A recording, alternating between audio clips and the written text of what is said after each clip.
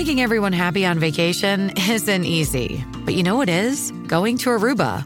All you have to do is walk out your door to find pristine pools, relaxing white sand beaches, and an island teeming with outdoor activities that'll put a smile on any face. You won't just feel great, you'll all feel great, filled with a calmer, more peaceful vibe that radiates Aruba's warmth. And the best part is, it never fades. That's the Aruba effect. Plan your family trip at Aruba.com. In this episode, we talk about why you should stop trying to be extraordinary.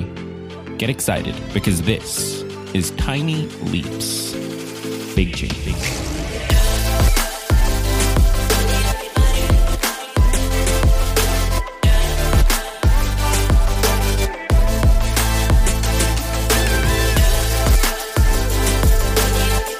Welcome to another episode of Tiny Leaps, Big Changes, where I share simple strategies you can use to get more out of your life. My name is Greg Clunas, and in this episode, I want to look at the idea of being ordinary, of being regular, of being average, and why that has become such a negative thing. Why does that have a negative connotation to it? I want to look at why we should stop trying to be extraordinary, why embracing our ordinariness, embracing how regular we are as individuals is actually the way forward if we want to create and experience extraordinary things. So this should be a super good episode. Now, this episode was written by Lisa Hagen. Be sure to connect with her. The links to her social media is in the description of this episode if you'd like to. I also have links to any resources used or mentioned in the description of this episode as well. Now, before we jump into it, one of my goals for the new year is to become an absolute beast in the kitchen.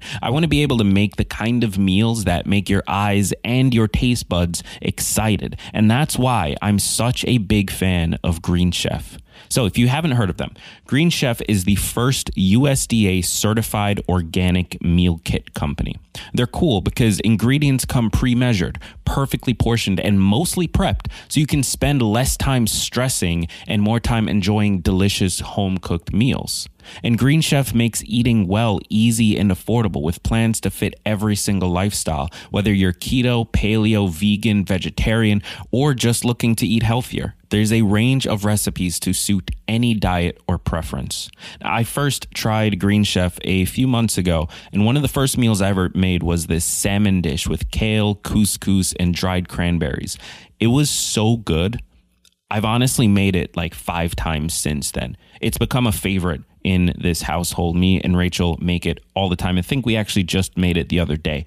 And that was inspired by Green Chef. I first tried that dish through Green Chef. That's why I want to get good in the kitchen this year, because we've shared these moments together, from actually first making it when we first discovered it, making it together in the kitchen, spending time together, to now having dinner that we get to sit at our table and talk and eat something delicious. And that's thanks to Green Chef. And since all of the meals are put together by professional chefs, you can be sure that you're going to learn something cool every single time you make a meal. There's always going to be new ways of cooking, new meal ideas, and really, really straightforward directions, which is my favorite part because I'm not yet that great in the kitchen. So why not join me? Head over to greenchef.com/tinyleaps90 and use code tinyleaps90 to get $90 off, including free shipping.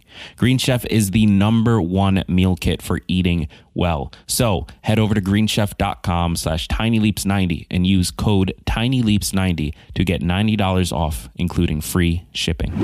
In an earlier episode, we focused on confronting perfectionism and concluded that the simple solution was to recognize that we are enough. Our version of perfect is enough.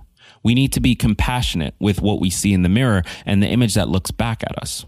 This is practiced through improving our speech, using language to encourage ourselves rather than tear ourselves down. Now, if you're beginning to establish these practices in your speech, then the next step is to tackle mediocrity in your life. What do you hear when I say mediocre? See, I feel like you might think that the word that might come to mind is ordinary or average. For some reason, these two things have become bad. Somehow the idea of being ordinary or average is equated to failure. But when did ordinary become a lifestyle to be avoided? When did we condemn it as not being good enough? To understand the barriers we've built, let's walk through a scenario. You're going on a blind date. You enter the restaurant, coffee shop, park, and you see them for the first time. The excitement is still there, but in addition, you're making a number of judgments about them. Appearance, do you find them attractive? Outfit, what lifestyle does it suggest? What does their body language reveal? Within just a few moments, you formulated an impression, one that is maintained until our experience either proves it or redefines it. This mental process is natural, so what makes it a negative habit? Making judgments is our mind's way of cataloging and processing the volume of data it has to filter every day. It enables us to adapt to the environment and respond to the social situation that we're in. The danger comes when we allow these initial judgments to become concrete impressions, when we box individuals into a category and expect them to behave in a particular way. He lives here and therefore, or she works as, and that means. If we're not mindful, these preconceptions can be destructive. They can limit the opportunities we take and the relationships that we choose. Average, ordinary, regular, mediocre, these things have negative connotations because we already have established ideas of what it means, what it looks like. Because it means the absence of something. It means that there is lack. So to start exploring this, we need to refer to the research of Alain de Botton. He's a Swiss-born British philosopher who explores the philosophy of everyday life. He states that our tendency to ask the question, "What do you do?" is our downfall. We use the responses to this question to define a rigid understanding of who we are and who others are. That rigidity is exactly where the problem is. We allow a small part to create a universal meaning of an individual. This formulation of a judgment can trap both us and our relationships with others. So why do we do it? Why do we create a self-imposed trap around what we expect from ourselves and others? One proposed cause is that of material accumulation. We live in a world of materialism. However, the materialism itself isn't what we actually want. Our desire for material goods, a new phone, a fancy car, an impressive home, are accumulated in order for us to feel a sense of fulfillment. In de Botton's words, they are a conduit. Ultimately, it's the state of fulfillment, the idea of being fulfilled, of happiness that we're craving. By nature, we're relational beings. We crave love and acceptance. But when we prioritize what we do, what we have above who we are with, and how we experience life, our self-fulfillment remains void. We continue to accumulate, but there's emptiness. The paradox with a meritocracy is that it creates a mental imbalance between those who have and those who don't.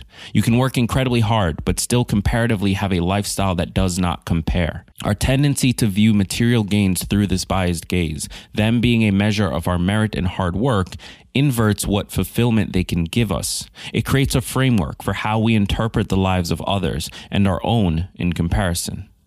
It's at this juncture that de Botton presents the most challenging question. Can we deal with who we are without the stuff? This acceptance of who we are is the key to how we prevent material accumulation becoming a mental barrier. If we're happy in where we are, then the merits and accomplishments of others doesn't really matter. The question, what do you do, becomes replaced with who are you? This sickness we've created can be proven in the concept of the American dream. Ambition is not the enemy, but when we idealize and make perfect what that dream should be, it exaggerates our own insignificance in relation to it. All of a sudden, we're questioning who we are. Are we good enough? If we don't have the material things, have we actually achieved anything? Now, the answer is always yes, you are good enough. You're ordinary. No matter what you accomplish in this life, you will always be ordinary. That is life. Being human means being ordinary. Now, we can have extraordinary experiences, but the gift of life is the ordinary experience that we all go through. So, how do we cultivate this? How do we shift our approach? Well, I propose the adoption of Donald Winnicott's formula for good enough. He's a psychoanalyst who provides a framework to achieve this goal. There are 5 realities we have to accept about how our minds work. We need to consciously think through how they influence our behavior. The first is we are vulnerable.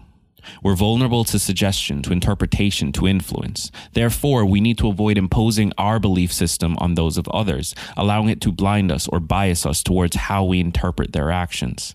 Our lives do not have to be carbon copies. Our life can be good enough, even if they're polar opposites. Number 2 is we need to feel our own emotion. We have a tendency to echo the emotions of those around us. We match anger with anger, jealousy with jealousy.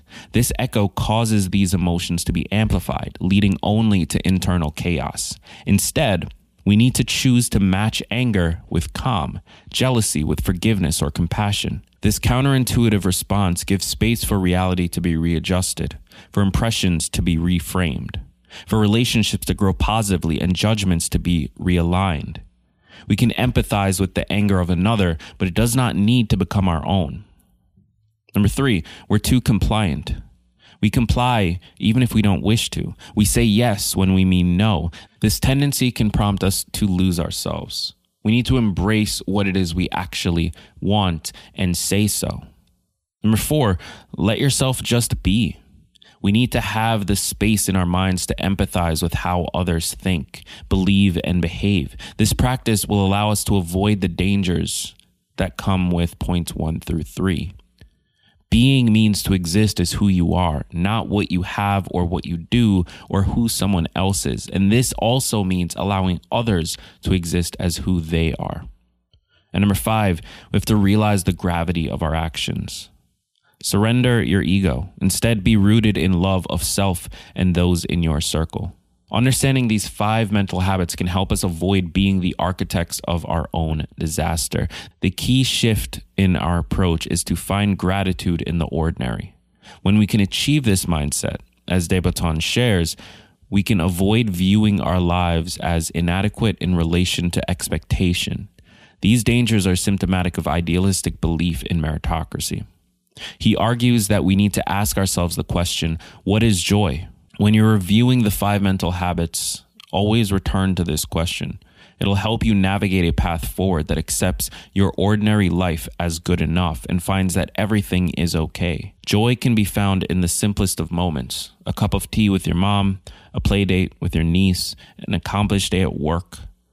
When we can find gratitude and joy in these moments, in the space between, we can reconcile that who we are, the life we have, and whether or not we're actually good enough. Again, this episode was written by Lisa Hagen. Shout out to her. Be sure to follow her or connect with her. There are links to her profiles in the description of this episode. I encourage you, if you haven't already, to consider today's sponsor, Green Chef. I've really enjoyed being a member and trying some of their meals. Food is always delicious. Sometimes it's unique. Sometimes it's things that you maybe wouldn't think of on your own. And that by itself is a nice adventure. So head over to greenchef.com/tinyleaps90 and use the code tinyleaps90 to get $90 off, including free shipping, or just click the link in the description of this episode and use the code tinyleaps90. Thank you so much for tuning in. I've been Greg Clunis, and remember that all big changes come from the tiny leaps you take every day.